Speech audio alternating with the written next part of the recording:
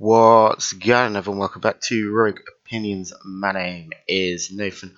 Thank you very much for coming to part 2 of the Royal Rumble review with myself, Jimmy Baxter, and Scott McLeod, picking up with The Fiend v Daniel Bryan for the Universal title.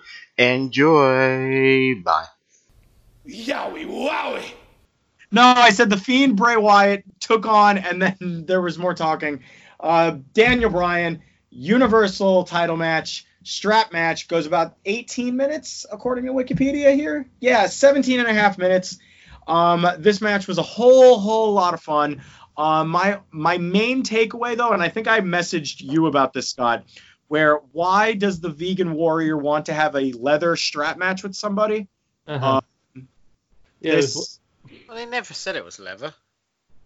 it clearly was. So you see the fucking lash marks on his back. Like, Well, it's one of the things that it might have just been plastic.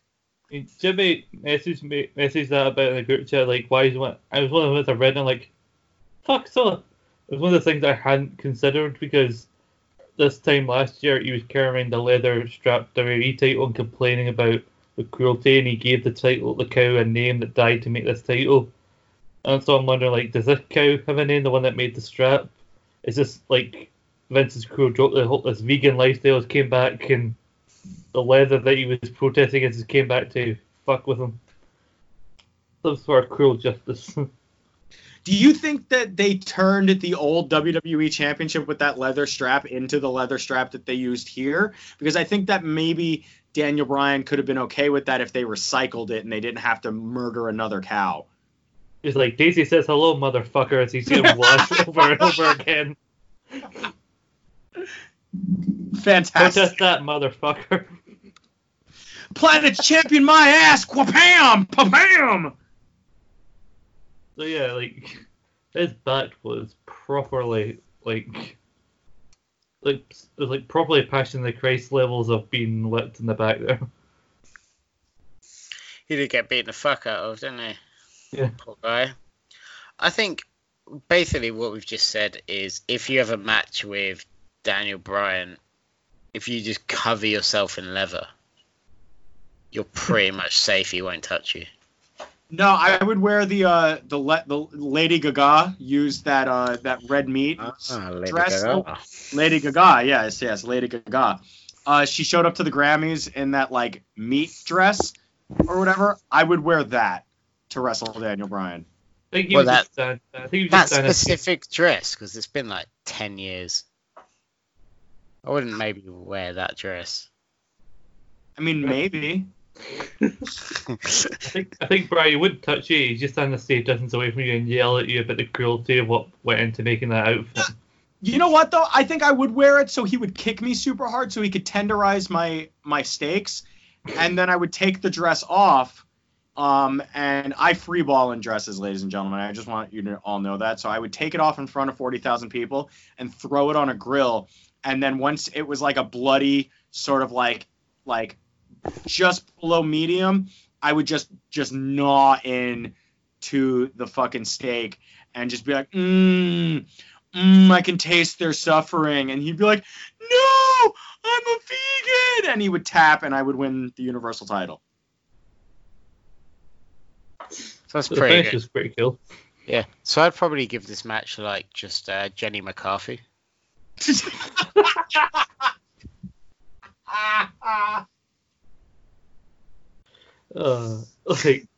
I think first off, I want to say about how much I love the finishes, the false finishes towards the end, because I actually started to believe, like, after they moved the second running knee, that Bryan was actually going to win somehow, because like some people would start to wonder if maybe there'd be a Bryan Roman match at Mania somehow, because that's how you get Roman cheered. And so I actually believed it for a while, and then like the first game where he just basically grabs him in the mouth and the man of God just lifts him in there and just slammed him down, which I really liked. And I loved how they sold like the brutality of the match by having him like be helped to the back and he was like stumbling over, he could barely walk. I'm trying to think.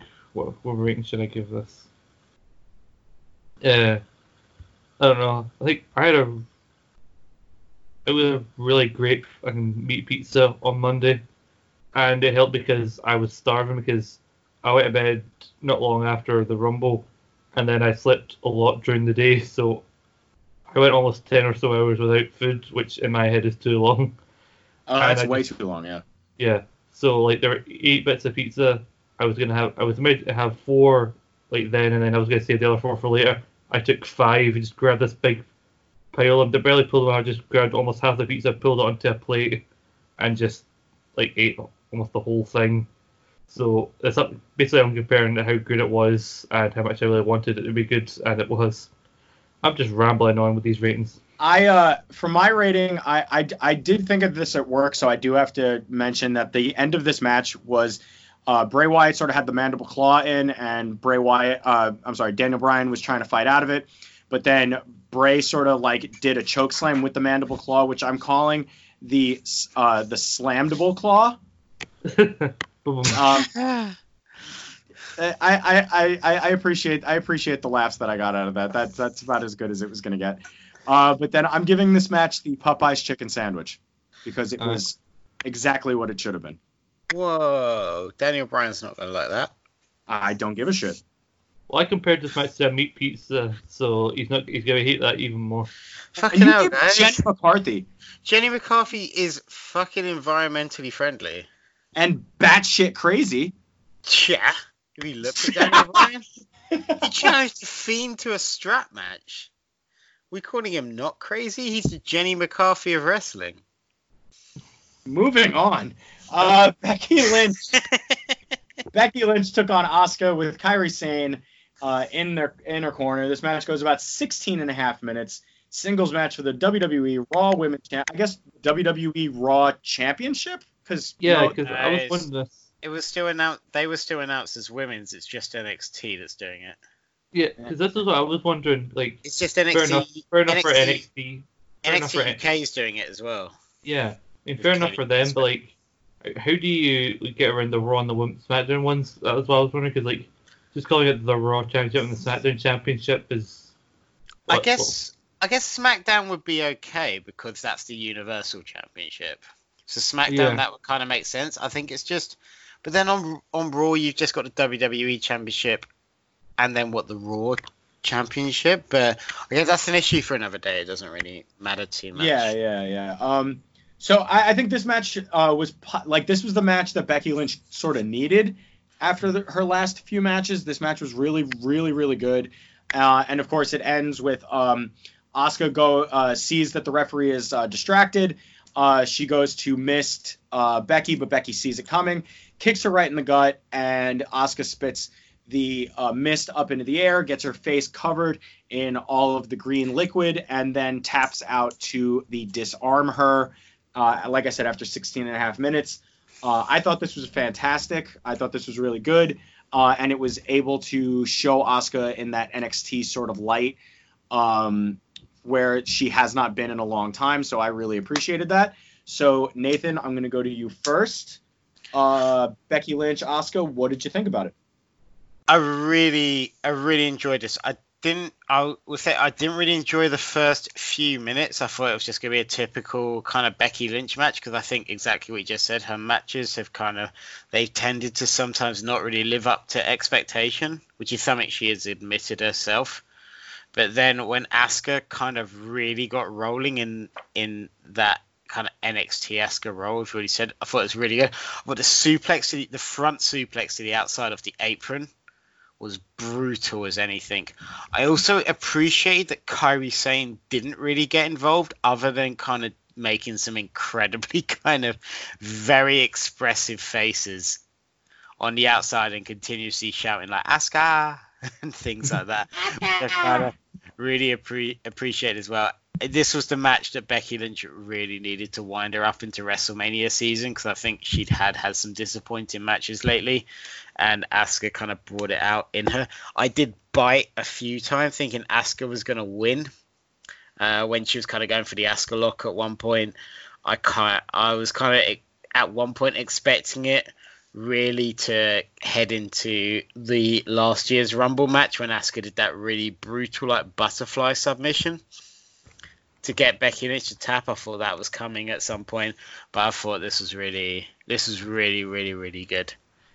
Becky Lynch needed this win to kind of wind her up as well, and needed it arguably more, although I think Asuka could do a good job. I know a lot of the internet fans are kind of pissed that Asuka didn't win, but I thought this was really good. Yeah. I really enjoyed this. No, I totally agree. I think that because she's still women's tag team champion, she could have done without the title, but I honestly was going to be okay either way. Scott, my last point was I like the fact that Kairi Sane didn't get involved. No, yeah, I definitely think that it made the match more legit. I like the fact that Asuka just got sent out on her own. And Kairi Sane, has wrestled since TLC. I'll admit I don't watch Raw. So Kairi Sane has wrestled since TLC, yeah? Yeah, once or twice, yeah. So she is back. Okay. Then that makes me appreciate it even more that Kairi Sane didn't get involved, that she just left it to Asuka, because it was kind of as it said in the promo package, the man collecting one last debt kind of thing after last year's loss. So I am even more happy that I know Kairi Sane could have got involved and didn't. So that's a really good point for me. Absolutely. Scott, what did you think of the Raw Championship match? I agree with the other point you guys have made in that Becky really needs this. I think there's some people that are really popular, but they tread water for most of the latter part of the year. It seems to be around about Rumble, start of Mania season. That's when they really come alive again and they really step it up a bit. And I think that's what Becky's been doing. I mean, Sasha, I think somebody else has been said that about her. She treaded water for ages in 2018, and then 2019 she had that great match with Ronda at the Rumble. So it's kind of that comparison, but I'm really glad that this match and the Fiend match were on this show, because for me going in, as with most years, the Rumble is the most important thing because the unpredictability and possible surprises and all that. But I think for me, if these two matches hadn't been as good as they were, then this would have been kind of a disappointment other than the two Rumble matches. Because other than the Rumble matches, these were the two standout matches on the show. The complication of it being set up aside, I really like that weird move that Becky hit off the middle rope. I thought she was going to go for some sort of weird Spanish fly thing, which was very unlike her. And oh yeah, that was weird when she just kept hopping up and down. Yeah. Yeah, Well, I thought she was going to go for something I thought she was going to go for a DDT at one point, because Asuka was kind of sitting on the middle rope and the top rope, but facing inside the ring. And then Becky did that weird jump up, and I was like, oh shit, she's going to DDT her. And she just sat there, and I was like, okay. Got a bit teased. The funny thing about the finish is the mist getting spit in the air is, I love how the referee, when he goes to take the submission, doesn't realise that the mist has happened when it's this cloud of green smoke still clearing in the air, and Asuka's face and her arm are just covered in this green stuff. Which he's just doing nothing underwater here. That always happens with the mist when it's when Tajiri used to do it in kind of the mid 2000s a lot, where it's just he'd hit the buzzsaw kick and then he'd get the win. And then I think when he was cruiserweight champion, he had Akio and I can't remember the other guy's name as his backup. And it's his opponents were always covered in random coloured mist, and it'd be the referee would be like, "Oh, what happened?" After he'd already counted to 3, and it's just be like, "Oh God, no one ever catches on." But I hope this is the end of the mist too. I don't like it as well. I kind of do. I am kind of into it as a trope, and I know Tajiri used to do it, and it came from the Great Muta and things like that. I do think it's cool, but I think it's not when it's used every week. I know it was used as a story piece for this Becky and Asuka story, that Asuka would just kind of always get her with it. I kind of thought it was going to end up with Becky would do it to Asuka in this match, and that's how Becky would win. Oh, like a ginger mist. Yeah, whatever it is. And then you could almost set up, you don't have to do it straight away at Elimination Chamber on Mania, but then you've got it down the line for a third payoff match.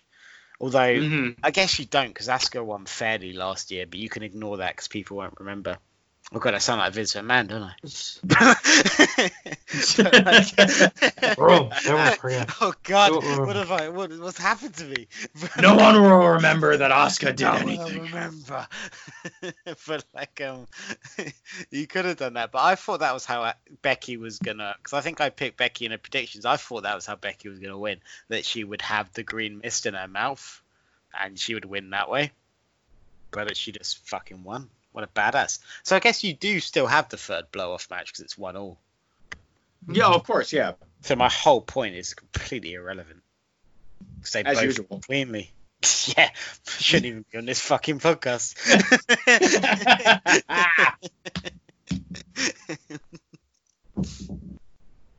But I thought this was great, to be honest. I thought this match was awesome. What did you think, Jimmy? Did you enjoy it? Yeah, I said, like I said when I introduced the match, I thought this match was fantastic. I think this was the match that Becky Lynch needed. I think that like you said though, after the first couple of minutes, it was it had grown a little bit more, and that front suplex to the outside was just, I stood up a little bit in my room. I was just like, whoa, Jesus, That was fucking brutal. Christ. She landed really hard. Like really, really rough, like landing on the elbows and on the face. I think this is like more along the lines of what we should be seeing out of Becky. She needs to be in there more with people who can actually go.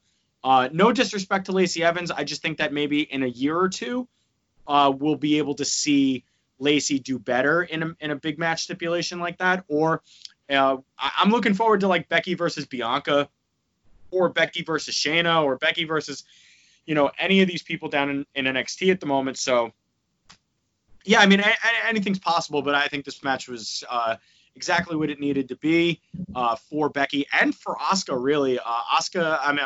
Becky did a thing on backstage where she said something about how she wanted to try and make people remember exactly who Asuka was, like from the NXT days, as best she could during this feud. And I think that she did that based on the little I've seen from Raw, just based on the intro package and whatnot. So I think this match really worked for everybody involved, and it's long may it continue.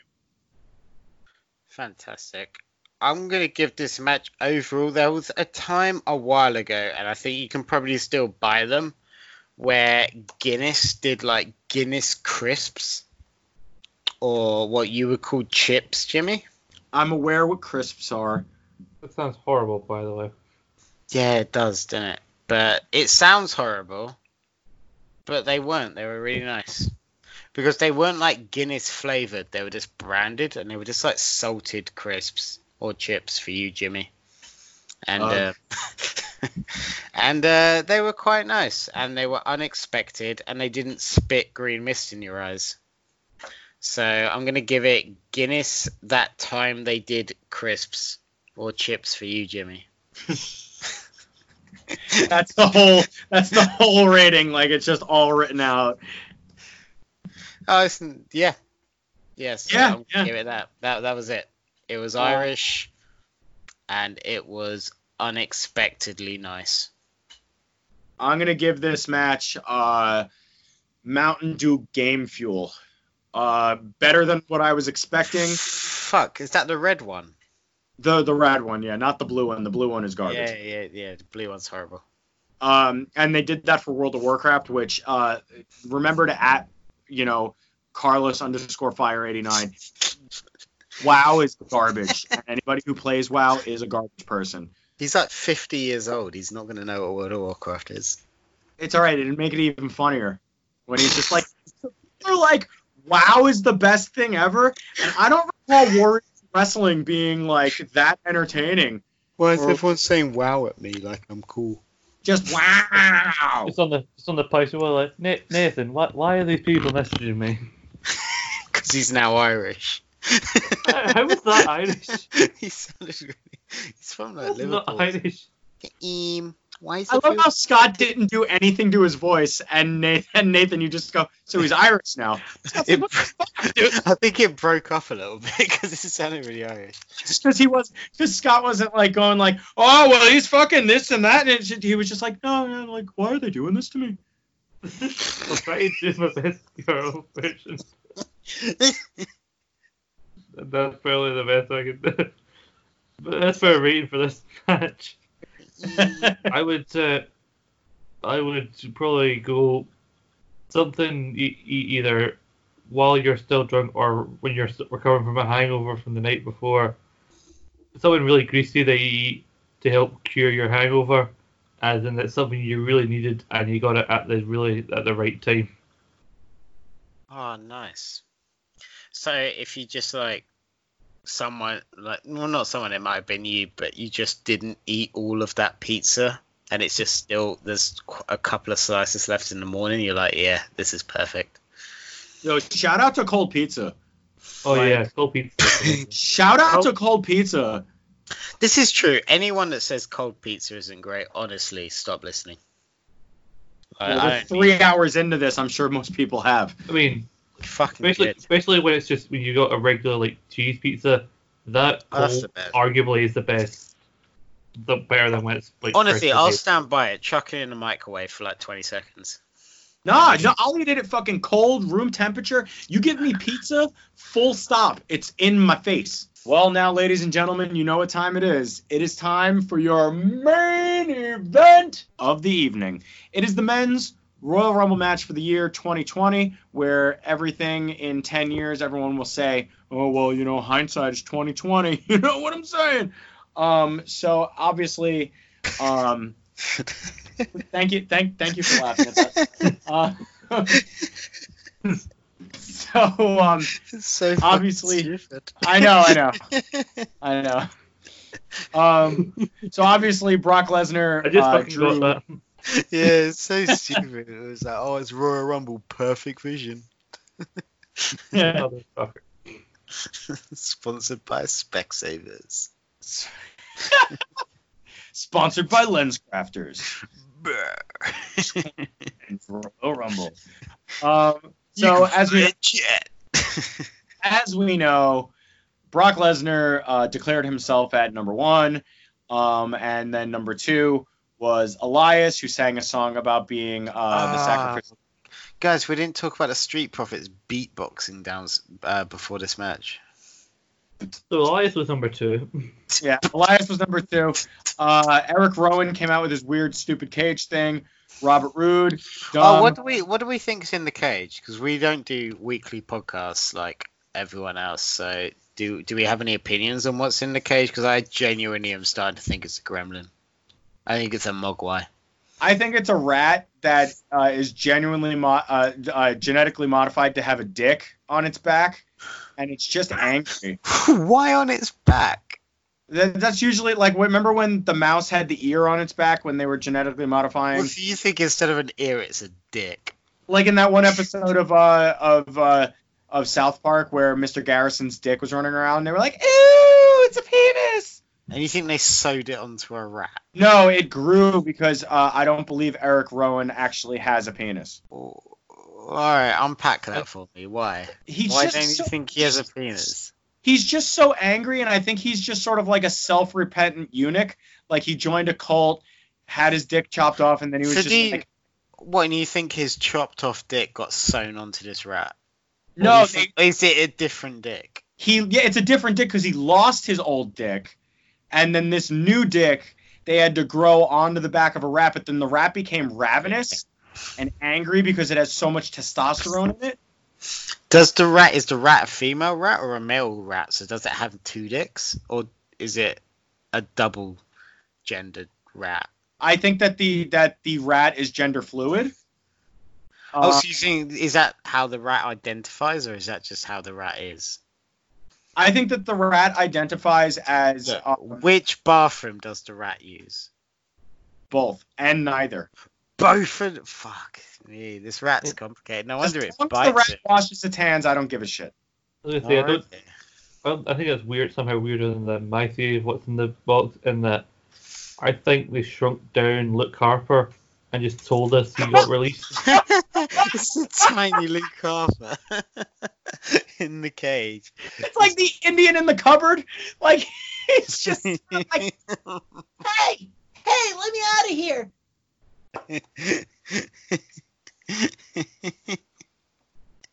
Incredible. I'm gonna need a minute. That's about what I was gonna say, because I thought he was gonna just have some wind-up teeth in there, like that just wouldn't shut off for some reason. Like in the Batman Arkham series, they're just Yeah. Yeah, they're just like Joker teeth that he can't shut off. So every time he reaches in there, he's like, "Oh fuck, I'm gonna get the button this time," and he gets bitten by him. He just pisses it off. He did get bit by it one time. Well, you think it's like one of those things that you used to go to as a kid, and it's like, "Oh, feel what's in the box," and there's nothing's actually biting him. It's just a bit of really like gooey liquid, and he's like, "Ugh." What if Like, it's every time. Paltrow's head? Look, don't get me started. Would you say Gwyneth Paltrow? I did. I will start talking about Goop. Dude, did you see that she has a candle that's called "This Candle Smells Like My Vagina"? Oh my fucking god. It's nice to know you listened to the Naked Men podcast where last week I described this in detail. No, and did you hold the fuck on. Apparently, Elton John owns so Yep. many of these candles. Yep. Did you get into this? Strange. We didn't get into this on the podcast, but I am fully aware of this because I don't know if you guys know, as regular listeners to Rogue Opinions podcast, I fucking love Goop. I love everything Goop stands for. It's so insanely brilliant. The vagina Shit. eggs and fucking That it's- space age technology. Why do you think Gwyneth Paltrow literally hit Lady Gaga over the head with a jade vagina egg at my WrestleMania? I fucking love Goop. And Goop, the Goop show has started. I need to watch it. The review will come. Is it on Netflix already? Yeah! I've not watched any of this bullshit yet. Oh, can we review it? I don't give a fuck. Let's review Yeah. it. Yeah. I'm gonna watch this shit. Like this fucking amazing group of shit. I've seen one review. I've seen the headline of one review. I can't remember what newspaper it was now, but the reviewer wrote, quote, "I don't think Gwyneth Paltrow knows what a vagina is." And that was the tagline for the review. I was listening to this one podcast where they were talking about the vagina candle, and the two guys who hosted this was on the Ralph Report, and they were just like, "Fuck it, let's get some fucking like sandalwood and like dog shit smells, and make it like this."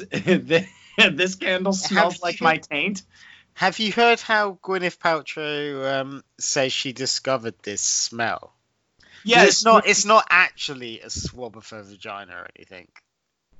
No, of course not, because then they would get sued by the what was it, the Starkiss Tuna Company, and they would get like No, it was just like she was with some people working out a smell for something else, and they combined some bullshit. Well, not bullshit, but some stuff, and she was like, "That smells like my vagina," and that's how the candle happened.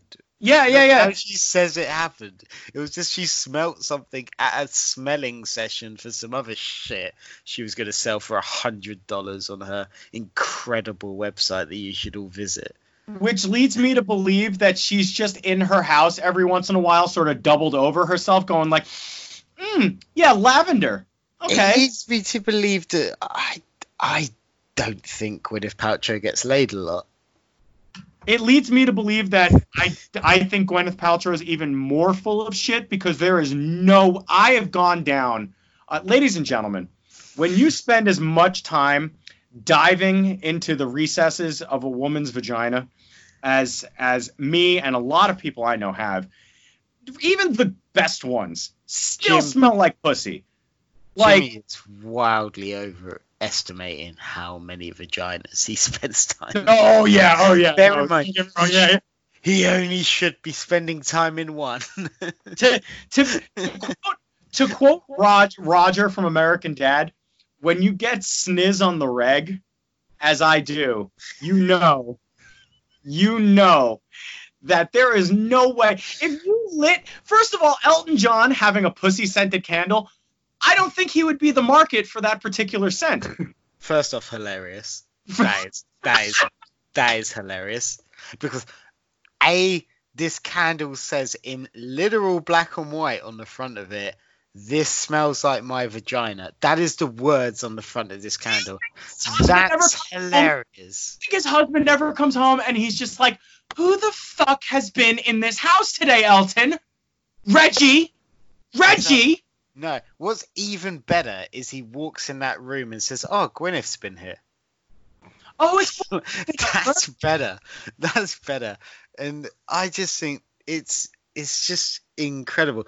The sheer disappointment I found out live on the Naked Men podcast from last week, which you can go back through the archives and listen to, that they don't ship those candles to the UK. And also, they're sold out, which is they're hilarious. $75. It's hilarious that they're sold out. That is hilarious. That means it's 70. Elton John bought them all. I fucking hope so. Sorry, Scott, what? I have one question. What the fuck are you on about? Okay. So, Gwyneth Paltrow... Immediately. No, I heard that. Like, what the... We were talking about the Royal Rumble a minute ago. Gwyneth That's how we Paltrow. got on this, to be honest with you. Do you know what Goop is? Yeah. It comes out of Gwyneth Paltrow's vagina. I'm sorry. Goop is Gwyneth Paltrow's. It's not a business, guys. Don't give a shit It's about not Gwyneth Paltrow. It's not a company. It's a lifestyle brand, and she sells a candle that allegedly smells like her vagina, and she sells that for $75. But it's sold out because Elton John bought them all. This is the highlight of the podcast for me. Like any podcast we've ever done together, this is the highlight where we spend 15 minutes just talking about the About Goop, which I will probably also talk about at time of recording, 24 hours time when I'm recording with Ben. I love Goop. Anyway, Sacrificial Lamb got sung. Oh yeah, we're only on number 2. Elias came out. He spent ages singing. Oh no, Eric Rowan. That's how we got on this. Okay, so Eric Rowan came out. Robert Roode comes out next. He gets F5 thrown out. John Morrison comes out. He gets wasted. Kofi Kingston comes out. Okay. So the crowd pops. People are really interested, and it's a really, really good interaction. This was the one of the few shining moments where I was like, oh, maybe this isn't going to just be the Brock show. Man, was I fucking wrong. Because then Rey Mysterio comes out, and then Big E. I'm going to stop there for a moment. Because... Good. I really enjoyed this. I can tell that you didn't, Jimmy. I think that's probably fair to say. No, yeah, I didn't enjoy it. The first half Scott, what did you think? Because I really enjoyed this. I thought this was really good. Yeah, I knew it was probably going to be something similar to this. Like going in, that he was going to eliminate quite a few people to start, but I didn't think he'd eliminate as many as he went on to do. I thought up until the point where Jimmy stopped, I was into it. Like throwing out like Elias. When he ran out the ring to go and attack Elias, he nearly fell on his face. By the way. Yeah. And then he nearly ate Elias. Elias didn't. He doesn't. I don't know if he's been wrestling on house shows. I presume he has, but I've not seen him wrestle a lot since he came back from his injury. And he just kind of looked like he did when he got in the ring. Like he didn't really know where to. I presume Brock did know what to do because he's obviously an amateur wrestler and UFC star.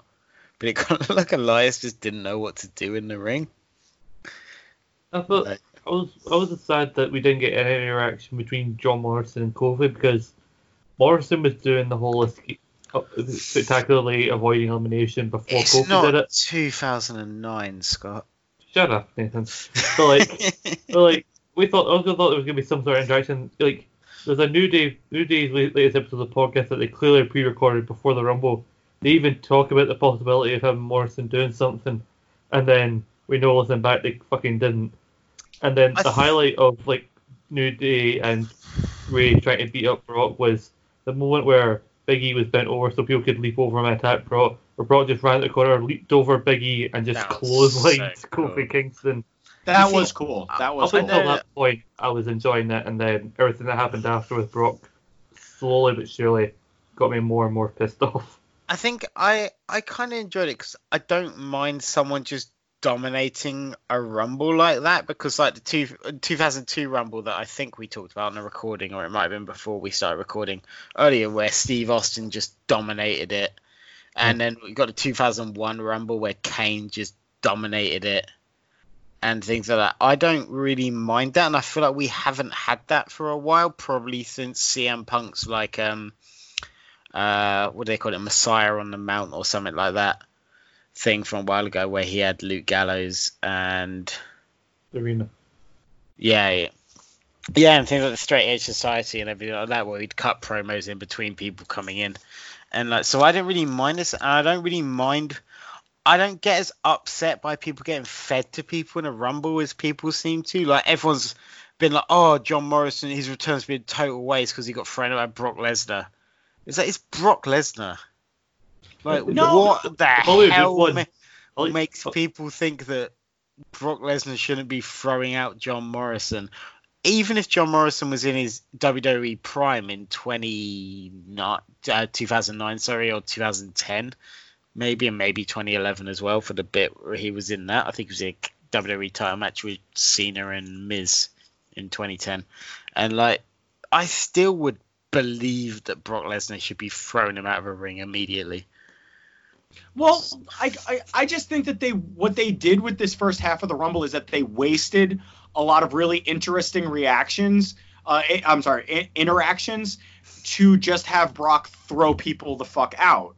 Like, instead of having John Morrison do some shit and like get some offense or whatever, like they just sort of wasted these things. I'm not disagreeing that, like, I'm not saying Morrison should have thrown Brock Lesnar out of the Rumble. Yeah. I'm just saying that, like, it's sort of a waste to have a couple of these guys that are in there just get destroyed by Brock Lesnar. Like, I think sorry to cut you off, but I think go ahead. I think, like, if you do that, because arguably what people would want, they'd want Cesaro to get a ton of offense in on Brock before getting thrown out the ring. I think that's fair. That's probably number one out of everyone's wishes. They'd want Kofi to get a ton of offense in on Brock Lesnar before he gets chucked out. They'd want Rey Mysterio to get a ton of offense in on Brock Lesnar. They'd want John Morrison to get a ton of offense in on Brock Lesnar. And then they'd want, like, Keith Lee to come out and also get a ton of offense in on Brock Lesnar. And I think the offense that, say, a Keith Lee and a Braun Strowman would get on Brock Lesnar would be lessened if those other 3 or 4 people have also had a ton of offense in on Brock Lesnar. So you're lessening the impact on the people you actually want to get over. Because let's be realistic. I am very happy John Morrison's back. They aren't going to invest a ton in John Morrison for the next 3 years. But they are going to invest a ton in Keith Lee for the next 5 years. Mm-hmm. So who do we want to get more over? Do we want John Morrison to get the Moonlight Drive, the Starship Pain, every bit of offense in on Brock Lesnar in this Rumble, and then have Keith Lee come in and also get a ton of offense in on Brock Lesnar? Is it lessened by the fact that Cesaro, John Morrison, whoever else has come in, Rey Mysterio, Robert Roode, have also got a ton of offense in on Brock Lesnar? We kind of got to save the offense we get in on Brock Lesnar because he's the very tip top of the wrestling mountain in WWE sense. So who do we want to get over? And in this Rumble, it was Keith Lee and it was Drew McIntyre. And it was kind of Edge, who's in this Rumble. Like, he's already over. We don't need to get him over. It was Keith Lee and Drew McIntyre. That's who they wanted to get over. So those are the people who should be getting offense in on Brock, arguably. Have I made sense? Yeah, that makes very much makes sense. I mean, I agree. I agree with you to a certain extent, but it just made some of these guys look like stupider than they should be. Like, I don't agree with the fact, like, that he was standing alone in the ring for like I think 30 seconds at a time at one point. I think the simplicity of a Royal Rumble elimination sometimes is overlooked. A Royal Rumble elimination is just you got thrown out of a ring. That happens umpteen times during a normal match. Like, not hundreds of times, sorry, tens of times during an episode of SmackDown, an episode of Raw, and an episode of NXT. Because everyone's got to get their dives in. And when it comes to a Royal Rumble, people are like, Cesaro got thrown out too easily. Cesaro's going to get thrown out the ring like 4 or 5 times during his next match so that everyone can do their dives to the outside. So is it that big of an incident that he got thrown out by Brock Lesnar? Well, okay, so my biggest gripe with the first half is the next 3 entrants. Cesaro, Shelton Benjamin, and Shinsuke Nakamura. Cesaro got laughed at by Brock Lesnar after 2 really incredible European uppercuts. And I get it. Cesaro's making enough money. Cesaro is like, he gets along with a lot of the wrestlers, and he's in a lot of really interesting matches with a lot of people in the mid card. But Cesaro versus Brock Lesnar has been something that a lot of people that I know, have been like sort of clamoring for. So for 30 seconds, 45 seconds, a minute and a half, whatever it is, you let them go at each other, and then Brock can clothesline him over or whatever, not laugh the dude out of the fucking arena. Shelton Benjamin, they could have had a really classic, like, collegiate wrestling thing until, like, Shelton Benjamin, like, seems to be a little bit better than him, and then Brock just gets up and fucking, like, throws him over the top rope, like. And then Shinsuke Nakamura, they had an incredible match in New Japan. An incredible match. And then Nakamura was made to look like a fucking moron. That was my problem with it, is that with Brock in there, they just happened to make a lot of people look stupider than they needed to look. Yeah, like, I agree with you. This is where it really turned for me, because the Shelton one, I'm not so annoyed with it, because I like the idea that he came in all friendly, shook hands with Hall and with Brock, and it seemed like he was getting up, and then just like, nope, because like it's been clear that Brock doesn't really like anybody. But the other 2, I agree with you in that these are 2 people who we will talk about dream matches, people who could possibly come in and beat Brock during these like really long like Universal on that title reigns. Like, these are guys that people bring up as guys to beat Brock, and then I felt like Vince's way of kind of going like, nah, these are guys that would never beat Brock. And like, we haven't even talked about some of those Michael Cole lines that seemed like they probably should have just had Vince put his hand right up Cole's ass and use him like a puppet, because I like Michael Cole. I still have fond memories of him from the old SmackDown era. He doesn't deserve all the shit he gets that he usually gets from people online. But during this Rumble, whenever we're talking about Brock and how well Brock was doing, I don't want to hear any complaints about how little Brock works. Like, mate, Vince is so in your fucking ear right now. It's ridiculous. Did you happen? That was lot of. That was, from my memory, that was Corey Graves. No, that was Michael Cole. No, it was a Michael Cole line. It was. I specifically remember because I texted Scott about how I didn't write it down specifically. Did you happen to write it down specifically, Scott?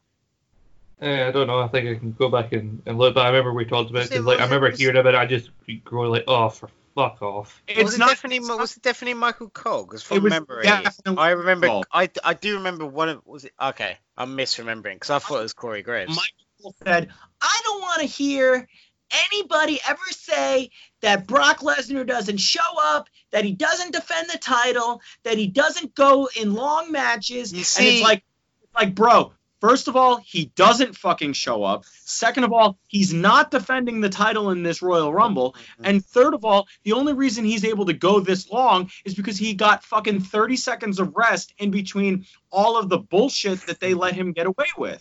You see, this is why I love this. I think this is brilliant. I think that's probably why I'm defending it. I'm not defending it. I'm enjoying it. But like, I think this is why this is great. Because they are doing this thing. They're doing the squash thing where people are coming out, they're squashing him, and he got eliminated because of the low blow and the Claymore kick from Ricochet and Drew McIntyre. And then, can we skip to Drew? Is there anything? Sorry, go on. Okay. I've got the thing like right here in front of me. Like, you mentioned the Cole line, and like you said, it got on your skin. I went, yeah, I said like it was a Vince line if I've ever heard one. Oh, okay. I thought that was Corey for some reason. I do remember the line, but I thought Corey Graves said it, but that's me misremembering. Are we up to people Keith forget Lee? about this Rumble. Some people forget this Rumble. MVP fucking showed up, done up like a Black Panther, Yeah. and I forgot how much I missed MVP. His match on Raw was like having him come out on Raw and wrestle Rey Mysterio. The match was actually pretty good. Okay. What a guy. What a legend. Okay, And, so MVP came out, and that was going to be soon to be forgotten in about 10 people, because Keith Lee then came out, and then it was so Braun good. Strowman. Can we cut off Keith Lee? Jesus Christ. This is why I love Brock Lesnar, because when Brock Lesnar is told to get someone over, he ensures he gets someone over, because obviously he's all about the money, to his own admission on the Steve Austin podcast from years ago, from the first season. But his reactions to Keith Lee are incredible. When he was coming out and he was just like, and they cut to him. There's a gif of it going around of all his reactions where he's like, oh, fucking hell, big boy. And then when Keith Lee gets in a ring and he looks at Paul Heyman, he's like, who's this big motherfucker? And it still cuts to him on the network. It still cuts to him as of a few hours ago, because I rewatched some highlights from the Rumble before we did this podcast. And it's still on there of him going, who's this big motherfucker? And the standoff they had was brilliant. He got Keith Lee. Brock Lesnar got Keith Lee over by letting him have an absolute boatload of offense. Keith Lee didn't get eliminated because of Brock Lesnar. Keith Lee got eliminated because of who came out next, and he got distracted by him. I thought this was brilliant. Again, just like Survivor Series, Keith Lee got absolutely over. And I love Keith Lee. I think Keith Lee is absolutely fantastic. And he'll be a world champion sooner rather than later. Oh, yeah. He's a North American champion right now, obviously, after beating Roderick Strong. Last week on NXT? Yeah, last week on NXT. Yeah, last week. And Yeah. he's the North American champion right now, toe-to-toe with Brock Lesnar, toe-to-toe with Roman Reigns and Seth Rollins at Survivor Series. What a fucking year for Keith Lee chronologically, not calendar-wise. It's brilliant.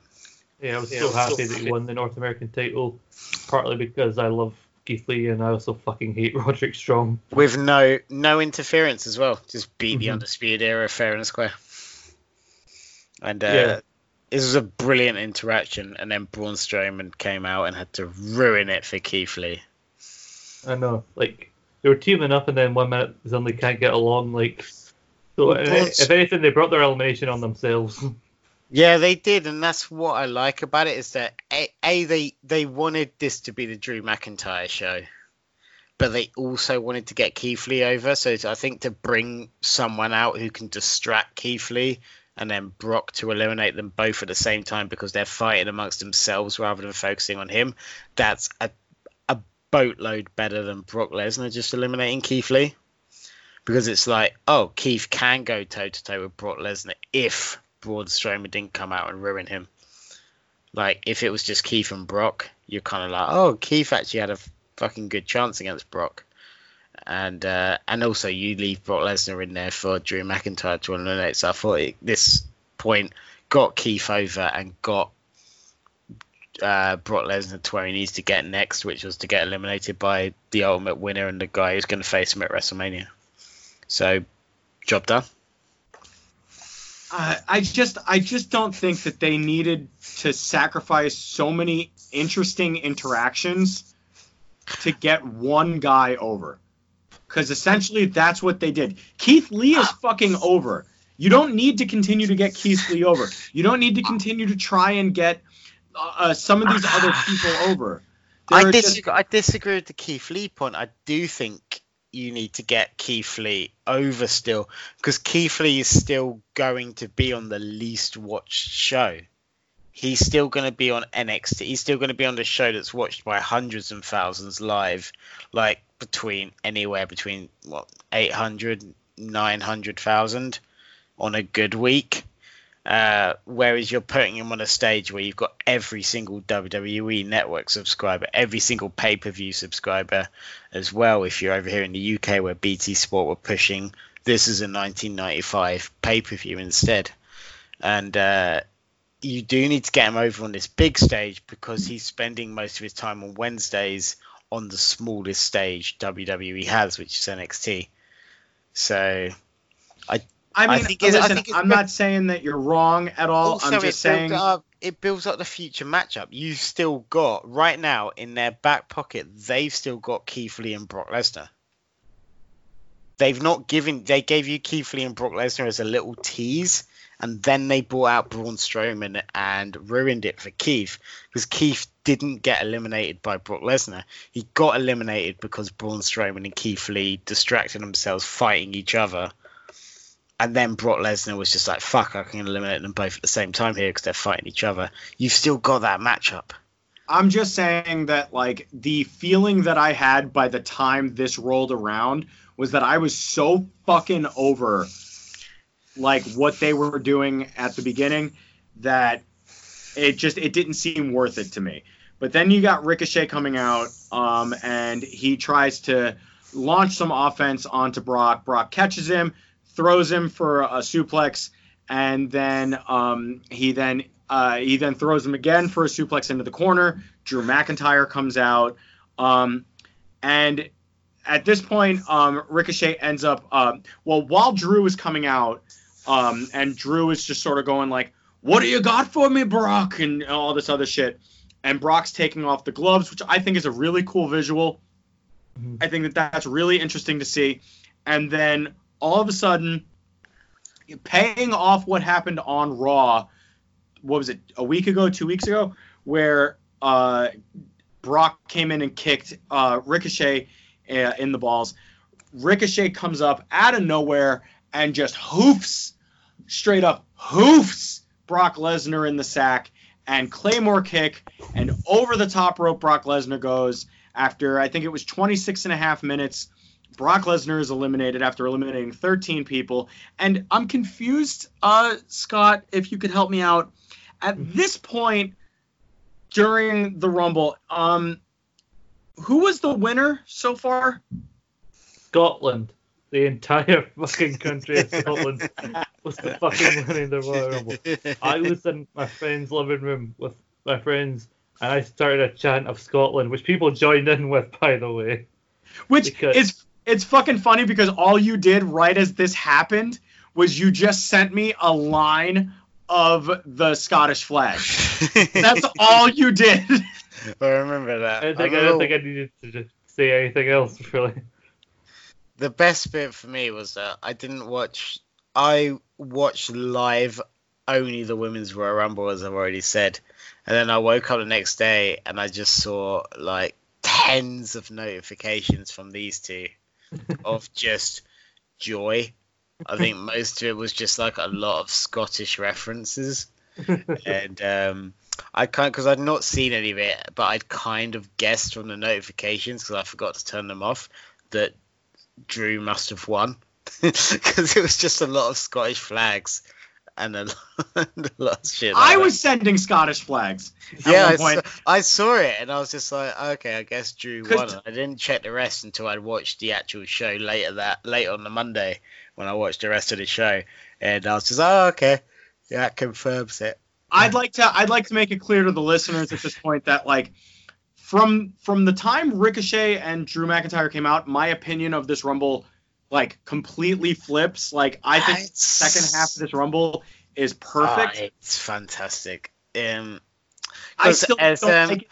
First off, before we forget Brock Lesnar, I would like to point out the fucking way that he sold this elimination was class. He made Drew McIntyre's Claymore kick look like a devastating move. I don't think there's anyone in the quote-unquote WWE universe that don't think the Claymore kick is on par with an RKO right now.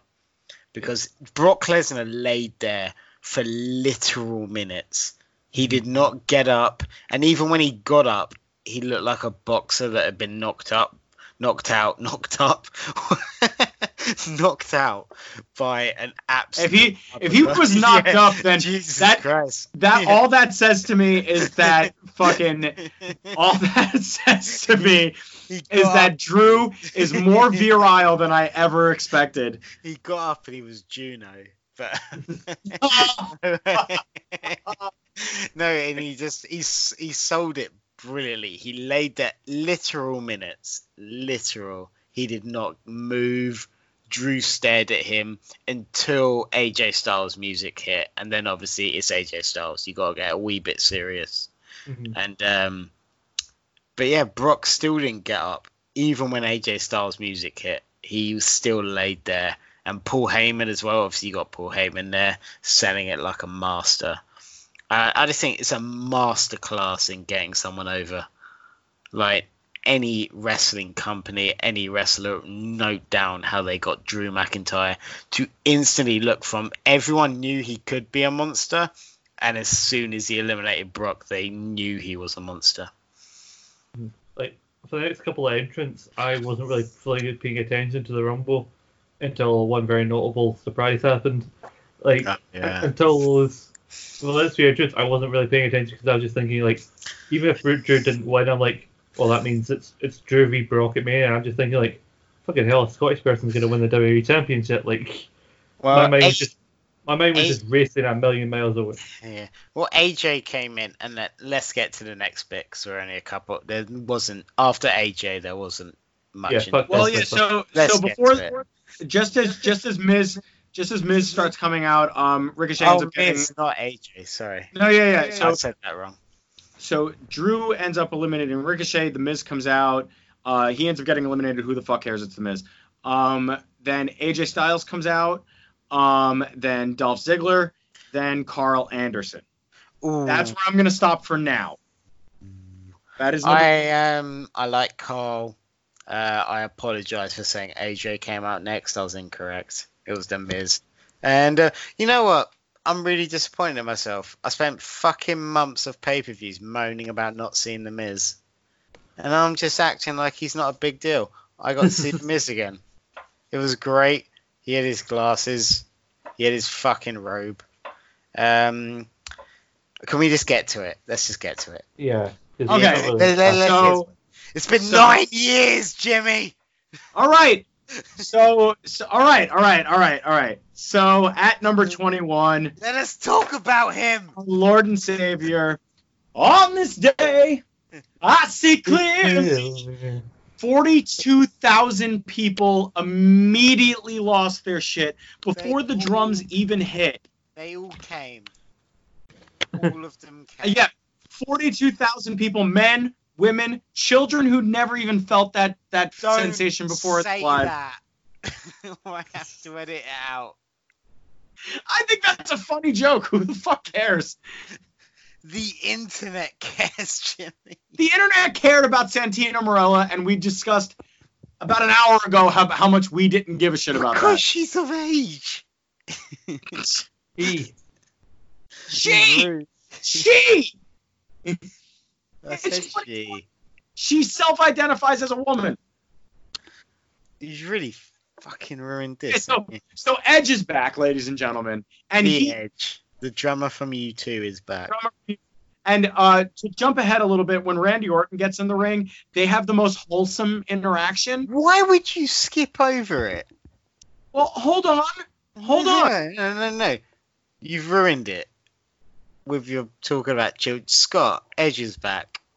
Well, no, I agree with what Nathan said. Like the interaction that Edge is great in this, but his best moment comes later when he has that interaction with Randy, which I've seen someone else do it first. I'm not taking credit for it, but I summed up when I sent Jimmy the gift, the Paul Rudd, the hey, look at us. Look at us. My favorite Andy. thing is me and one of my friends used to have a joke that they ended up getting rid of Pyro because they'd realised that they'd massively overspent on Batista and Edge, and they hadn't realised for years. And it would just be like, oh, we don't have Pyro anymore because of fucking Edge and Batista. And then no one really, even Brock Lesnar during his show, didn't really get Pyro. And then Edge comes back and gets all the Pyro. As he fucking should. He got every single firework that. Well, Kevin Dunn wasn't there, so as an intern could give him. The best thing about Edge coming out is the clear emotion on his face. Like, he looked like he was gonna start crying, as most of us probably were going to as well when we seen him come out. Because I'd heard the rumors, I didn't believe them for a second, given the severity of the injury and everything. Even though likes of Daniel Bryan have come back, but I was actually looking at the television when the countdown finished. I just looked to talk to somebody, and then I heard the "You Think You Know Me," and I was like, "No." Oh, it was mental. I didn't believe it until the camera finally cut to the entrance trap and he's seen him coming out. And then who else would ruin it? So I see a human being more in my life than anyone else on the fucking planet. And the one time that I would quite like to see Dolph Ziggler is when he's taking Edge's first return spear. And who said Kevin Dunn wasn't there? Wasn't there, apparently. All right, so some other cunt decides what we need to look at some fat pricks in the crowd instead of watching Dolph fucking Ziggler get speared by the drummer from U2. Well, the thing, he's the guitarist, first of all, and second of all, they're gonna need those shots. I will not be corrected. For the well, you have been a bunch of times on this podcast, so shush. So they're gonna need those shots for the WWE 24 special that's inevitably going to come out in a couple of months. 100%, but I'm just, how do you fuck up AJ Styles' debut by cutting away to Jason Momoa's stunt double? So I would like and then fuck up Edge's return. Who is this intern they keep putting on when Kevin Dunn can't be bothered?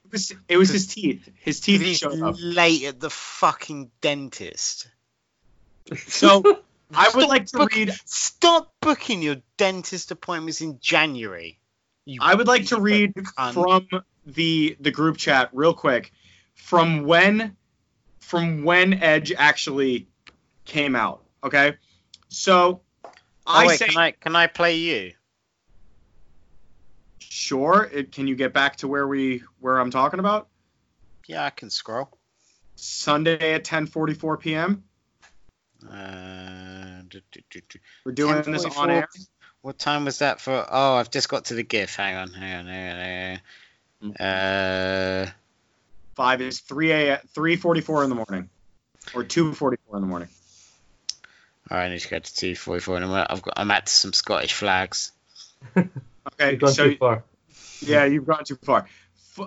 For sure, so fucking transparent is what you're looking for. We're gonna cut all this out anyway, I'm sure. So. Sure, it's after that. We should think of a tiebreaker for the tiebreaker. I haven't read all this conversation. I'm not going to find it, so you just play it. Okay, so great radio. As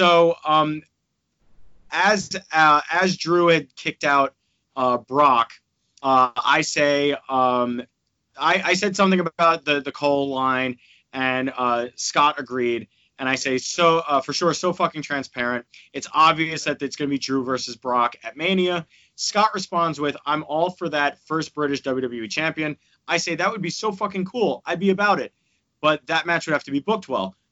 Literally fucking 3 minutes later, as Edge is making his entrance, I just get 2 words from Scott. Holy shit. I was a minute behind because I stopped to go to the store to get drinks. I respond. Yeah, I found it. Nah. I respond. Okay, so then you play me. So am I after the only shit? Something even Cole called out. Is that where I am? Yeah, even Cole. Yeah.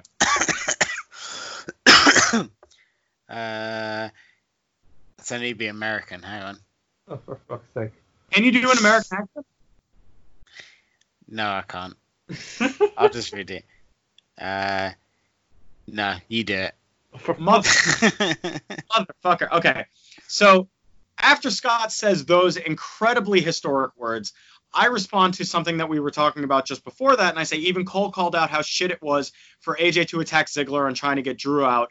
I stop and go, holy fuck, I'm on my feet. Holy shit. Edge versus AJ at Mania. Let's go. I hadn't realized at that point that AJ had separated his shoulder.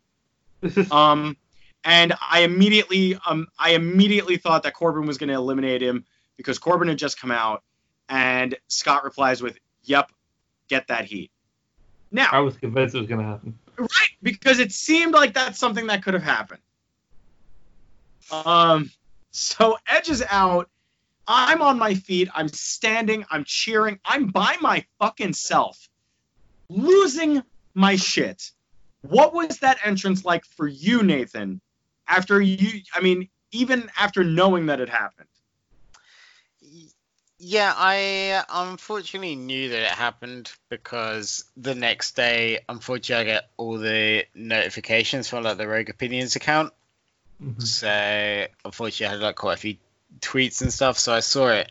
But then I watched it, and it was still incredible to see because part of me didn't really believe it that after all this time we would see Edge back. Because after listening to the Edge and Christian podcast, which wasn't a WWE affiliated podcast, it was just them by themselves with a different podcast company. He'd always said that, well, I'm not coming back. Anytime any fan would ask them a question and they would do like the Q&A episodes, it was like, well, I'm not coming back, but I'd love to face Aleister Black. So it was kind of cool to see the Aleister Black interaction later on in the Rumble, because he'd always said on their podcast that was the guy. It was either Aleister Black or it was Johnny Gargano. He would always mention those two. So that was kind of cool for me. Johnny kick him in the ding ding. Yeah, Johnny kick him in the ding ding. That's my favorite thing I've ever heard in a podcast. And when they had Aleister Black on the Edge and Christian podcast, Edge was basically like pretty much gushing over the guy as to how much he would love to face him. And to see him look in such incredible shape and just look like this kind of like aging warrior just coming back and just absolutely bullying some people. He looked like The Witcher. Like he had just gone on. He really did. He looked like... Yeah, he really did. If you let Geralt in Witcher 3 grow his beard for a bit, he really looked like him. And he looked... incredible shape. It's still surreal kind of to see him back. Like I still don't quite believe it, and I've seen the Raw segment with Randy Orton as well. And even that is fucking surreal though. It doesn't feel like we're really gonna see him again, and it's weird because it's been so long and we were told for so long by him specifically that it wasn't happening. It still kind of doesn't feel real even though it happened. And but no, I loved it. I always loved Edge, and it's just it's weird.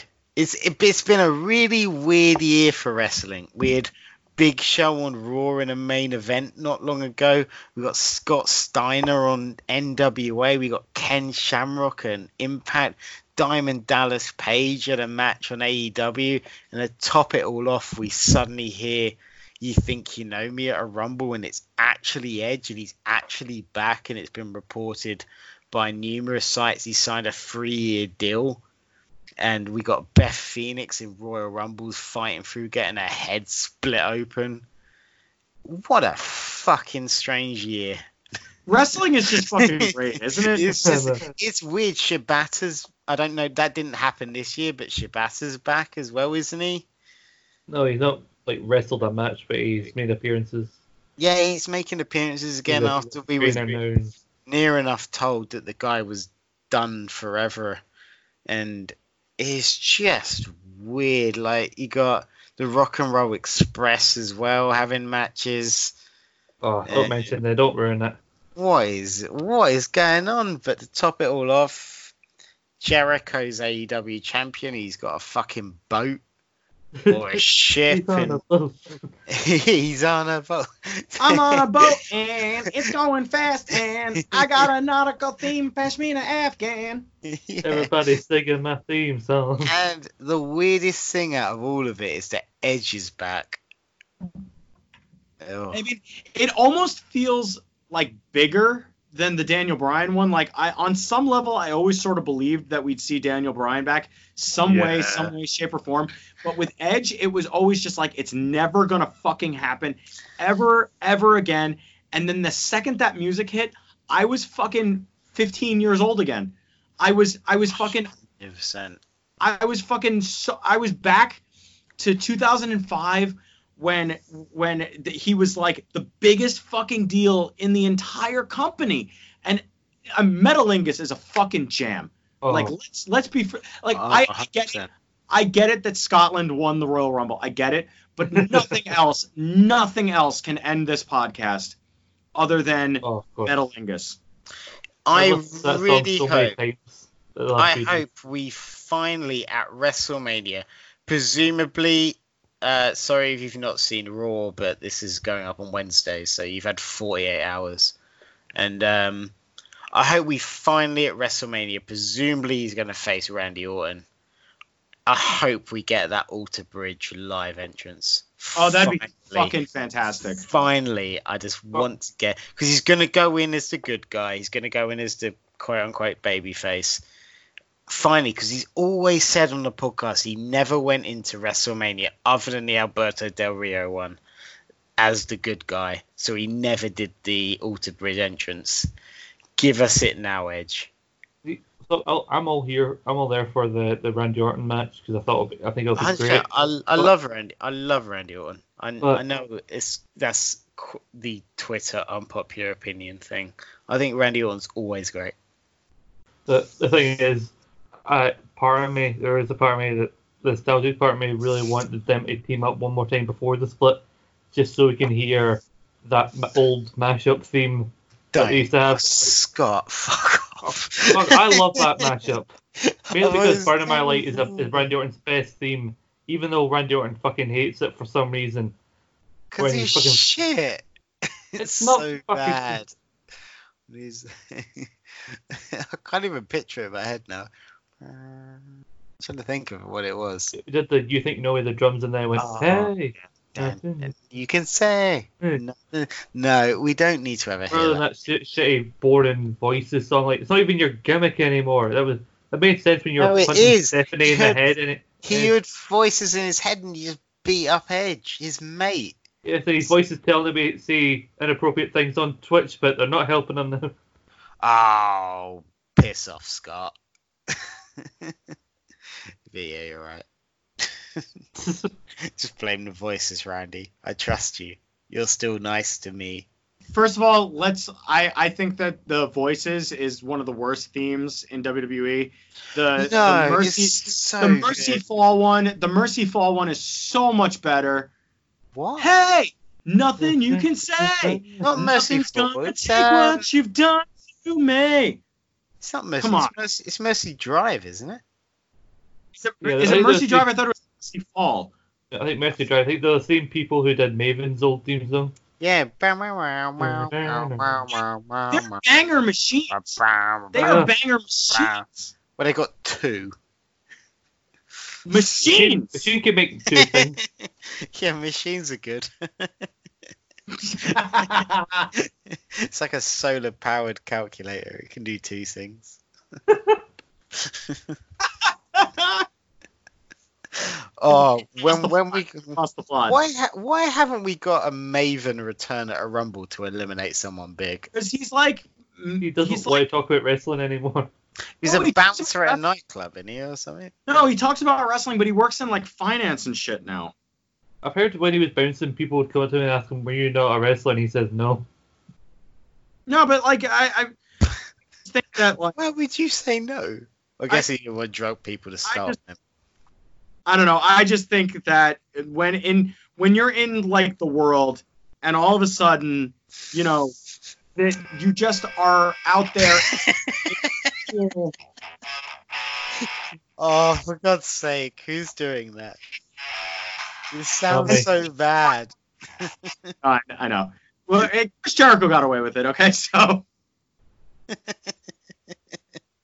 Anyway, Edge is back. Yeah. Not Maven. And Randy Orton wasn't back with his old music. So let's fly through this a little bit. Let's fly through this a little bit real quick. So Dolph Ziggler, Carl Anderson, and then Edge, and then we get King Corbin, Matt Riddle, Luke Gallows, Randy Orton, and they have the most wholesome interaction. It's fantastic.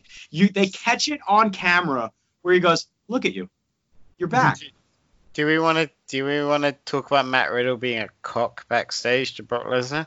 You're fucking shredded. On the WWE Network, you hear Randy Orton point. You see him point Edge's abs and just be like, "Oh, they're so nice." You're fucking shredded, bro. Yeah, they've left this all. Like, I don't know. Maybe they've not had time to edit like the full video because it's like 4 hours, 10 minutes long, and that's a lot of time.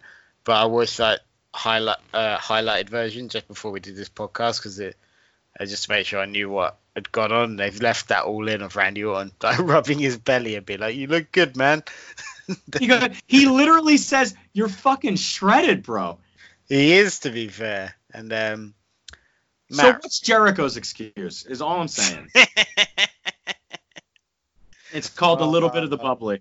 Then you get Roman Reigns, Kevin Owens, Aleister Black, Samoa Joe, and Seth Rollins. That's the 30. Should we talk about before, because the Seth Rollins thing is genuinely interesting, but Matt Riddle apparently being a cock to Brock Lesnar backstage. I haven't read any of this. I don't know exactly. I only know that they had an interaction. I don't know what Lesnar said to him. I don't know what the interaction actually was.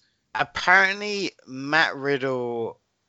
So this is what I've read: is that Brock Lesnar didn't really do anything to start off with, but Matt Riddle was making comments about like the stuff that he'd been tagging Brock Lesnar in about retiring him and the shit. He's been doing that since he's been on the Indies. Yeah, let's be fair. But Brock Lesnar's not going to hear about that. So Brock Lesnar's going to find that out on the night. He doesn't give a shit about the Indies, does he? And then like stuff that he'd been saying about Goldberg as well. And then eventually Brock Lesnar took issue with it because he heard about it and said to Matt Riddle, stop tagging me in this shit. We're never going to work together. And then they had a bit of a back and forth. And then whatever happened. So I think it sounds like, if it's true, it just sounds like Matt Riddle's just being a massive fucking wind up for no reason. Yeah, I mean, he's been trolling Brock for years. It's like, well, yeah, but Brock's not going to hear or give a shit about indie stuff, is he? But he had a T-shirt that said, "Get high, flip my shoes off, and retire Brock," and that was the only thing that wasn't checked off on the list. Yeah. I guess so. Well, Brock Lesnar's going to pick and choose who he works with, so maybe when you get to WWE, you've got to be a bit more careful because Brock's only going to work with people he likes. Whereas you could see that in the Rumble. He clearly got told, "Oh, this Keith Lee guy is a deal and you can make money with him, so make him look like a star." And Brock's like, "Okay." And then what does Brock do? He goes and makes him look like a star. Well, yeah, and then Riddle wasn't even out there when Brock was out there, and with the whole Matt Riddle thing, like, if they're never going to work together, they're never going to work together. But like, that's only going to give Riddle more fuel. Yeah, but I think it's the thing is Brock's not going to give a shit because he's going to go. No, he doesn't care. He's not. He's going to go make money with someone else. Like, he's going to go make a boatload of money with someone else instead. So I think sometimes with his bare hands, which makes me think that to oblivion. Yeah, which makes me think that Matt Riddle maybe just needs to be if he wants to work with Brock, if he wants to Brock match, you kind of got to be a bit more careful with how you act. Because if you just to be fair, Matt Riddle did walk that back. Yeah, he did walk that back in an interview at the Performance Center where he said that, like, I doubt Brock knows who I am. It was just something I was doing at the time. Blah blah blah blah blah. All that shit. Yeah, so I think like maybe just don't act like a cock backstage. Yeah, I'm sure. Because also, don't forget, Goldberg, like, if you're going to rip on Goldberg backstage, if it is true, if you're going to rip on Goldberg backstage, Goldberg is legitimately one of Brock Lesnar's mates. So don't sit there and rip on his mate and then be like, "I want to work with you." Like, Well, no, I don't think that Riddle ever wanted to work him. I think Riddle wants to fight him. I think that yeah, but because those guys are straight up like competitors. They are like UFC mixed martial arts competitors, and you're not gonna. There's that competitiveness doesn't just go away. You know. But if Goldberg's not backstage at the Royal Rumble, why say that? Why, if it's true, why say those sort of things in front of his or near his friend? Like, where Brock's just going to be like, if Brock doesn't know who you are, if he's just going to sit there and be like, well, I've heard about this Matt Riddle guy, he's clearly a cock, I don't want to work with him. Like, 'cause he's not going to work with people he doesn't want to work with, is he? Right.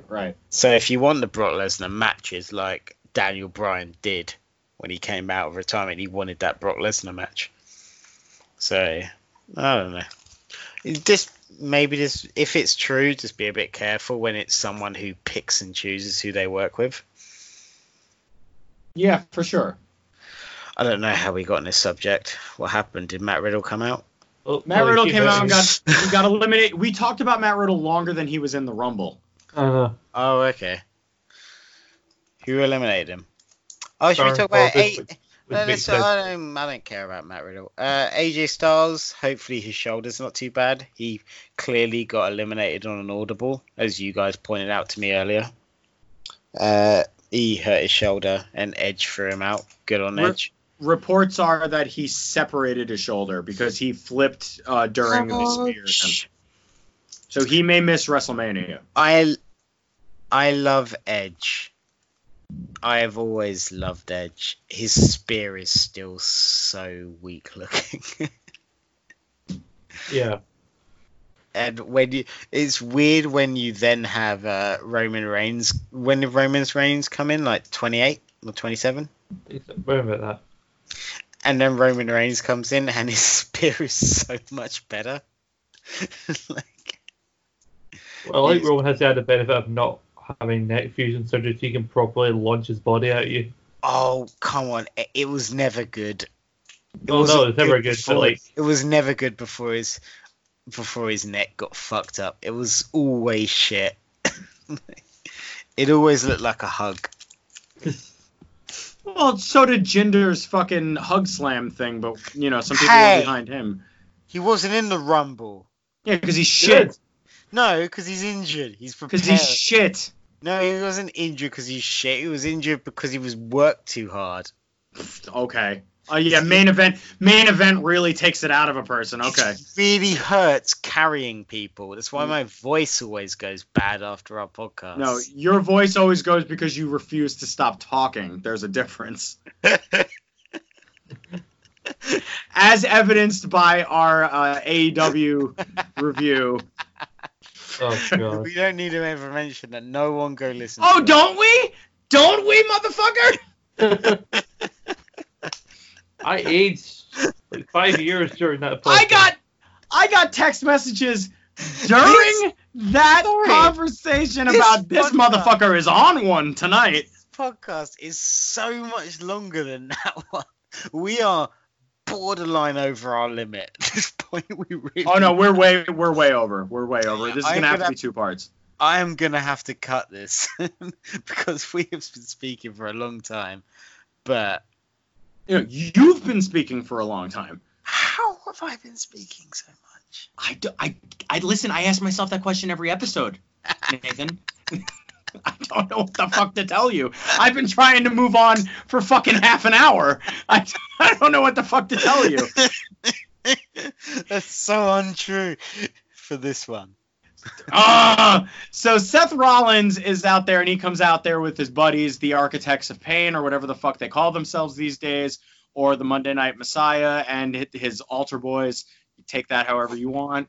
And they end up making sure that Samoa Joe and Kevin Owens get eliminated, and we get down to our final 5 competitors, which is, if I'm remembering this correctly, it's Drew. It's Edge, it's Seth, it's Roman, and it's... Randy. There you go. Thank you. He was on the outside. That's why I keep forgetting. Just realized how weird that sounded. And also, Autumn was there. But it was just Randy, baby. Ugh. Baby. Horny. Randy? You having a No? stroke?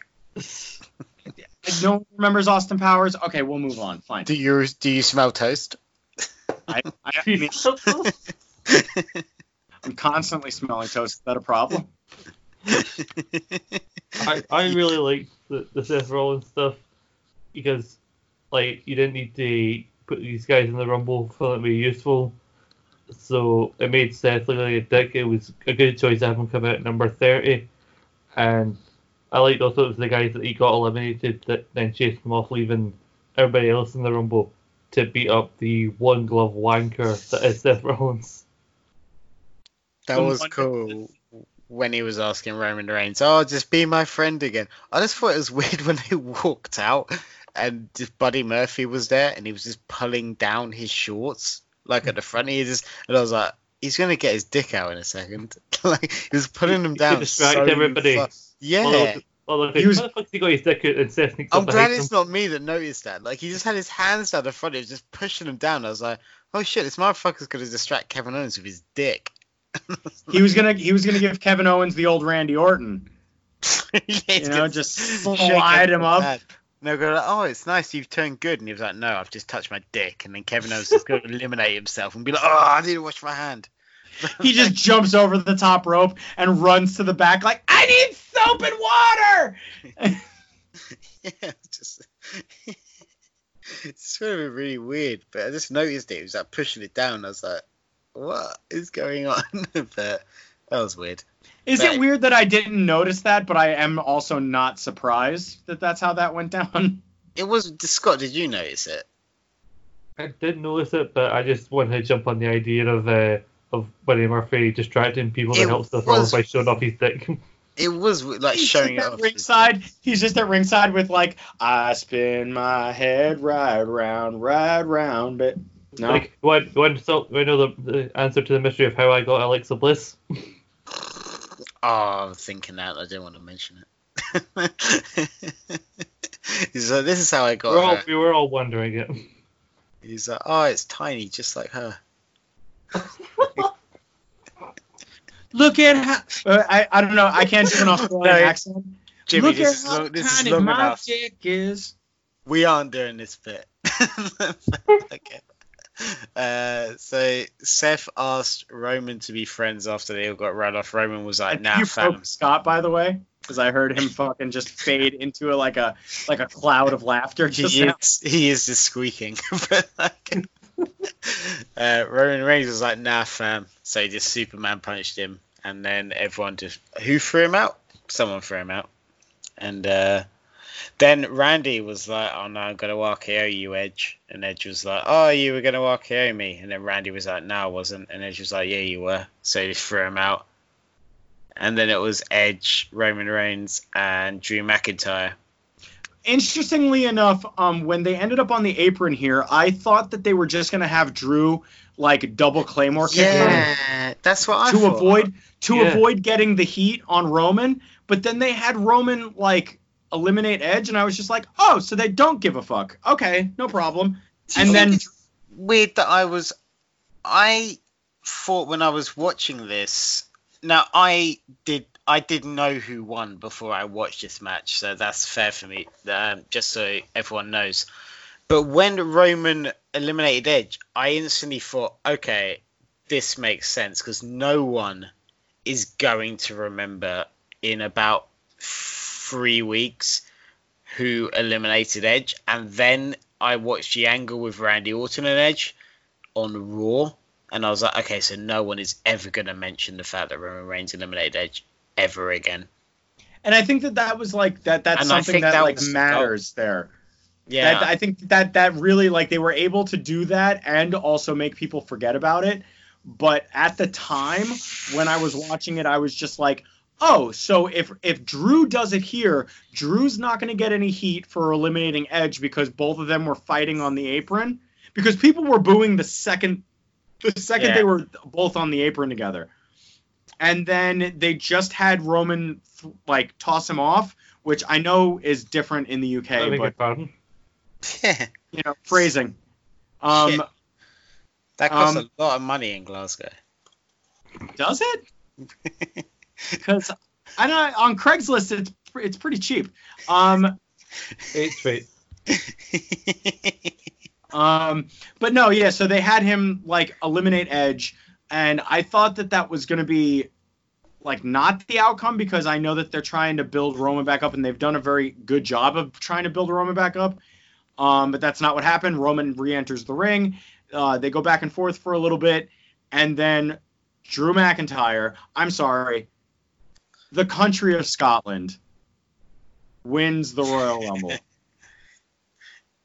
I think it was really cleverly done because I actually kind of disagree partly with what you said, which might not be the point you were trying to make, so correct me in a second.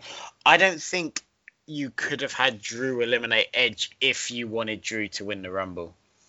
I think it was smart to have one of the most over stars in the company in Roman Reigns, which people don't like to admit, but he is.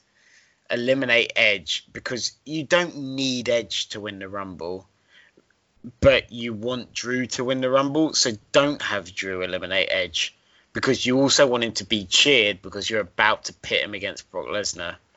So Roman Reigns can take it as long as he doesn't win the Rumble because no one's ever going to mention it again because of what you're about to do on Raw. No one will ever mention that Roman Reigns eliminated Edge ever again unless they're purposely trying to remember it. So I think you've got a big star eliminating the returning legend, and then you've got Drew McIntyre eliminating a legitimate star in Roman Reigns, and he's also eliminated Brock Lesnar, which is the one that people are going to remember.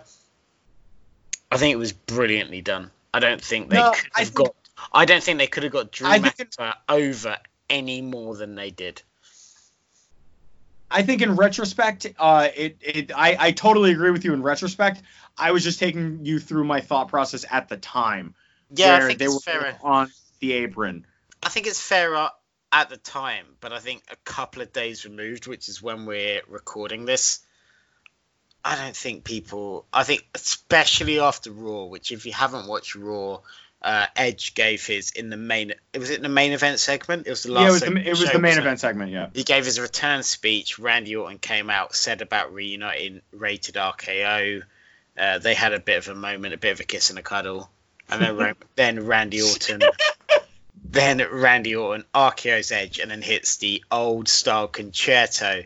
Yes, the actual concerto, not a feigned in PG version. Edge is laying down on a flat steel chair, and an actual chair shot to the head on WWE TV. And then he goes to put a chair over his head. He goes up to the second turnbuckle. They cut to this one woman in the crowd who looks like she's about to cry and vomit at the same time, which is fucking fantastic. It was fucking fantastic. Legitimate gasps from the crowd. Like, people were horrified. That's what Bubba Ray, Bully Ray, or Bubba Ray Dudley or whatever, he said that on his Twitter. He was like, that's what made this so successful, is that you had legitimate screams, legitimate like yelps of horror from the audience. And Randy Orton's the best fucking heel in the company. Easily. Always has been, always will be. Easily. Scott, you got to give us some of your perspective here. I feel like we haven't heard from you in a little while, so let us know. Well, first, I'm going to give my thoughts on like the final few, and then if you'll allow me, I have some thoughts on the winner here, as you'd expect. Oh, do you? Yeah. As it got down even to the final few, I was still convinced Roman Reigns was winning because Drew had already eliminated Brock, so I think that already secured his spot at Mania. And every bit I can see why they didn't have Roman win, because if Roman is going to face the Fiend, he doesn't really actually need the Rumble win to set that up because he already won the Rumble. But I was convinced that the way it was going to go was the final few would be Seth eliminates Drew and or Edge to get that major boo, like heat from the crowd, and then Roman eliminating him would get that pop, so people wouldn't hate the fact that Roman had won. But then when it got down to the final two and Roman eliminated Edge, I realised, well, Drew has to win here because nobody's going to cheer Roman after he eliminated Edge. And like up until the final claim, I was on the edge of like, come on.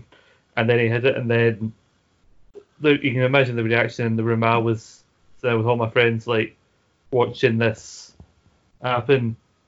Now, this is going back a bit. After a couple of years break, I got back into wrestling at the end of 2009, and on one of the first SmackDowns I watched when I started watching wrestling again, I saw a guy called Drew McIntyre, who had apparently just debuted a couple months earlier. Shortly after that, won the IC title, and he was being bigged up as the chosen one. And for me, it was weird because I'd never seen a Scottish wrestler on WWE TV. I'd heard about Roddy Piper, but then I heard, he's apparently not Scottish. So he was one of the first actual Scottish people I've seen on wrestling on WWE, and then he got fired. He went to ICW. He really helped ICW take off. He made their title a world title. I got to see one of his last ICW shows, which was the first time they ran the Hydro, and I think he's a big part of that. He then came back to, I think since he came back, everybody's been waiting for that moment where the trigger's finally pulled in, the potential that was talked about with Drew before is finally realised in WWE, and this was that moment, and I couldn't have been happier. And as I said on Twitter, and so many other people have said, Drew truly is the chosen one. We just didn't realise how long it would take to him to finally be the chosen one. If I may ask you guys, both of you, a question real quick. I'm obviously, I'm an American, so I wasn't there for a lot. I saw some of the Drew Galloway stuff, like at WCPW, ICW, all that stuff, Progress, and wherever else he was at the time. But a lot of people consider Drew Galloway the father of what became the British Wrestling Revolution in 2015, 2016, 2017. Do you guys think that that's an accurate portrayal of who he was at the time, or is that something that was sort of more blown up now that he's back in WWE? Scott, I'll let you go first on that question. I think he has a lot to do with ICW because when he came back in 2014, it was the first place he went to after they signed, and then they announced after that show that a few months later at their Fear and Loathing show that was going to take place at the Barrowlands in Glasgow, which is over 2,000 people, I think, for that venue is the max. And it was the first time ICW had ran that show. It was considered a big venue for them at the time. They announced one match. It was Drew versus Jack Jester for the title. They announced one match, and the venue sold out with just one match announced. So I think the fact that Drew had that name really helped ICW because from there they went to the SECC and then the Hydro. So for ICW in particular, I think he's a big part of that. I think the scene was already starting to get properly recognised because ICW was starting to get documentaries about them made on BBC, and in the second one they document Drew's comeback. So it was already getting attention. He just was one of the people to help elevate it just that bit more. So as I said, he had his part. Yeah, I'd agree with that. I think he definitely played his part. He'd say he went straight to ICW after kind of his release from WWE to kind of start to build himself up again after what he self-admits wasn't the most focused end to his WWE career. I think the British wrestling scene was definitely beginning its boom with or without him. I think he kind of became the face of it because of kind of his persona. I think a big one, and Scott, you'll be able to help me out with it, the one he had with Grado. Oh, yeah, I wasn't. Which was a big sellout, wasn't it? 7,000 people. No, I think it was 4, maybe 5,000 at the SEC, okay. And then the next year at the Hydro was 6,000. So yeah, but MV Grado, in Scotland especially, but maybe in the UK too, the biggest stars in the UK at that time, and a 5,000 first 5,000 people, that was a big sign of how far the scene had come. Yeah, definitely. I distinctly remember the WCPW match with Will Ospreay and Drew Galloway. Uh-huh. That was one of my favorite matches of all time, let alone one of it made me really go into British wrestling deep at the time. And so like I said, a lot of people they like to talk about Drew McIntyre as like one of the forefathers of this boom in British professional wrestling. But so what I'm really asking is like, is that really like accurate? I think the boom in British wrestling that we had kind of a year or two ago, and it's an entirely different subject, a different podcast. I think it has lessened in the last year or two, but I think it probably would have happened with or without Drew Galloway, as horrible as that sounds. And I think a big part of that is, and it kind of, he almost goes unsung, which is weird to say because he's probably literally the best wrestler on the planet right now. I think Will Ospreay arguably has more of an impact on it than Drew Galloway on the independent side of things. Scott, I don't know what you think about that. Just as a quick hot take. I think with me, maybe slightly more biased being so. I think depending on whereabouts you were in the UK, like depending on places in the UK, they had the people who were helping that particular scene. Like when you come to talk about the UK, you've got likes of British Strong Style, or their role is really bigged up. Ospreay, Zack Sabre Jr. Whereas here, even without Drew, you had like Grado, you had the guys who are now all in the ex-UK, like Gallus and like Kaylee Ray. You had like Jordan Devlin basically carrying OTT in Ireland. I think Rampage Brown as well. Yeah, he's an unsung. He goes a bit unsung because he had to retire for a wee bit. Yeah, he's got his wrestling school up in Newcastle as well, which you guys should go check out if you want to check it out. And but I think it probably would have happened with or without Drew Galloway. But I'm obviously glad Drew Galloway was there because he definitely helped with his name value.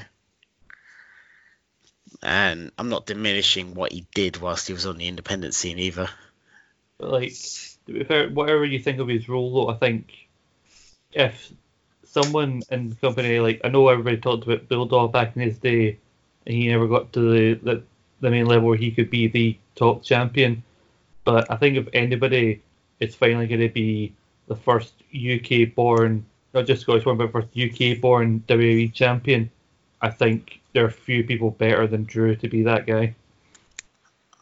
I think he's probably the best. Not disrespecting Bulldog's skill set, but I think Drew Galloway or Drew McIntyre, is the best equipped to do that 100%. So I'm super happy he won. I was ecstatic when he won, and I think it's fantastic. I think it's the best chance we've got for a UK WWE World Champion. And as the pay-per-view fades out, like we talked about the look in Edge's eyes as he was coming out, the look in Drew's eyes as he's gone on to explain that he immediately thought of his wife, and he thought of his friends and his family who all reached out to him immediately afterward. He's pointing at the WrestleMania sign, and there's a bunch of pyro. We fade to black. Drew Galloway is now going on to wrestle Brock Lesnar at WrestleMania. It is a huge, huge night for British wrestling. It's a huge night for WWE. It's possibly the start of an upswing because we're on the road to WrestleMania, ladies and gentlemen. And if you've joined us through this entire debacle, we thank you. So why don't we go through quickly the plugs, and we'll maybe branch into British wrestling and a bunch of other topics on a future podcast. But for now, let's get the plugs and get the fuck out of here.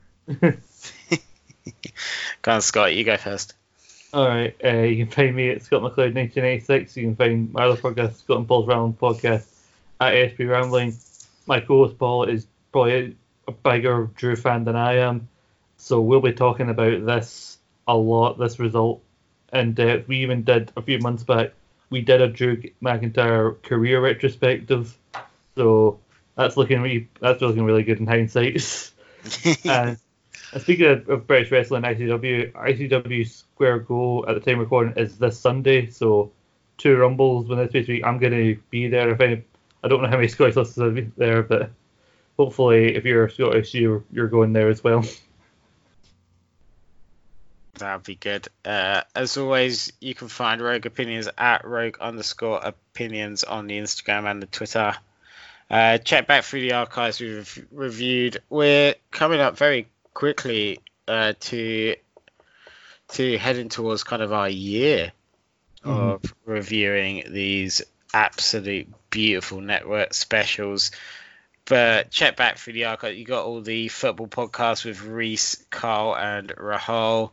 All kind of the wrestling podcasts that we've done throughout coming up to a year. You got Kayfabe Court, things like that. As always, you got the wonderful World of the Naked Men podcast every Friday or Saturday.